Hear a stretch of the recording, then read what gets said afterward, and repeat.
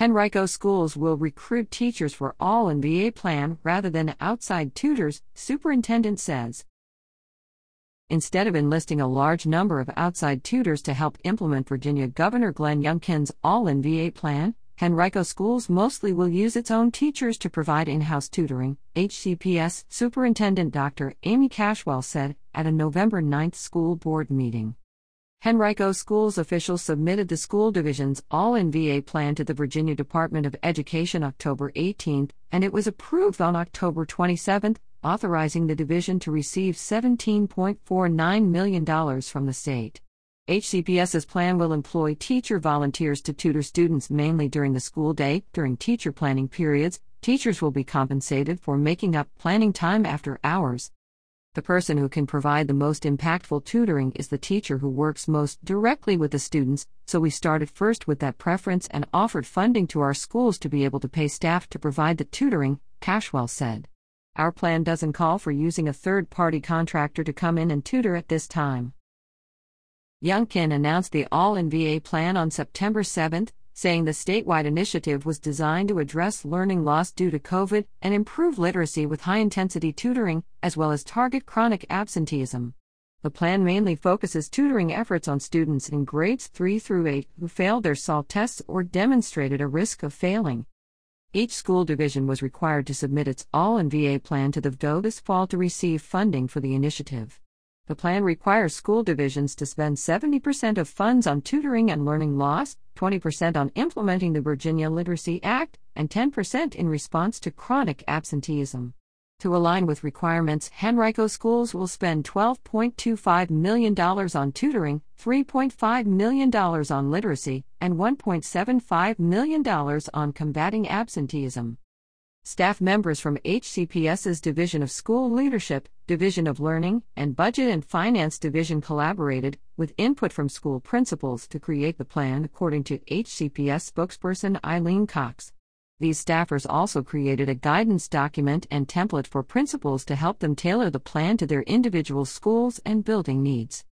Since Henrico Schools already uses some outside tutors, including university instructors and retired teachers, principals still can recruit non-staff tutors if necessary, and should continue to use the outside tutors they already have, Cashwell said. However, current staff will be HCPS's preferred source for the all-in-plan tutoring. It's happening in-house at our schools based on plans our school teams developed, and does leverage at times, like I said, maybe retirees or employees who come in as volunteers, but largely are our own staff and teachers working with students with whom they're familiar and have a relationship with, Cashwell said. Schools can also offer tutoring before or after school as well as during school, Cashwell said, and HCPS will work to fund transportation for students attending tutoring outside of school hours. Teachers who tutor before or after school will be compensated for their time. SAL results for the 2022-2023 school year showed that Henrico students' grades 3 through 8 fell behind the Virginia average for SAL tests in reading, writing, and mathematics, although the 17% pass rate on the 8th grade English writing SAL can be explained by a change in assessment participation, according to HCPS Assistant Director of Communications Ken Blackstone. Particularly low SAL pass rates included Henrico's 40% pass rate on the 6th grade mathematics SAL, compared to the state pass rate of 61%, and 47% pass rate on the 8th grade mathematics SAL, compared to the state pass rate of 60%. Henrico students also had a 62% pass rate on the 7th grade English reading SAL, while the state pass rate was 70%. During the next few weeks, schools will finalize their individual tutoring plans, Cashwell said. Plans are still underway, she said. I would just say if any family has a question, please reach out to your teacher or your school because plans are unique to each building. Henrico School Board Vice Chair and Varina District Member Alicia Atkins also emphasized that implementing the all-in-VA plan at each school would take time and that all of the funding would not be immediately available. Just because we have this money, it doesn't automatically mean in the next 72 hours that it's available, she said. This is going to take some time. It's going to take a tremendous amount of effort.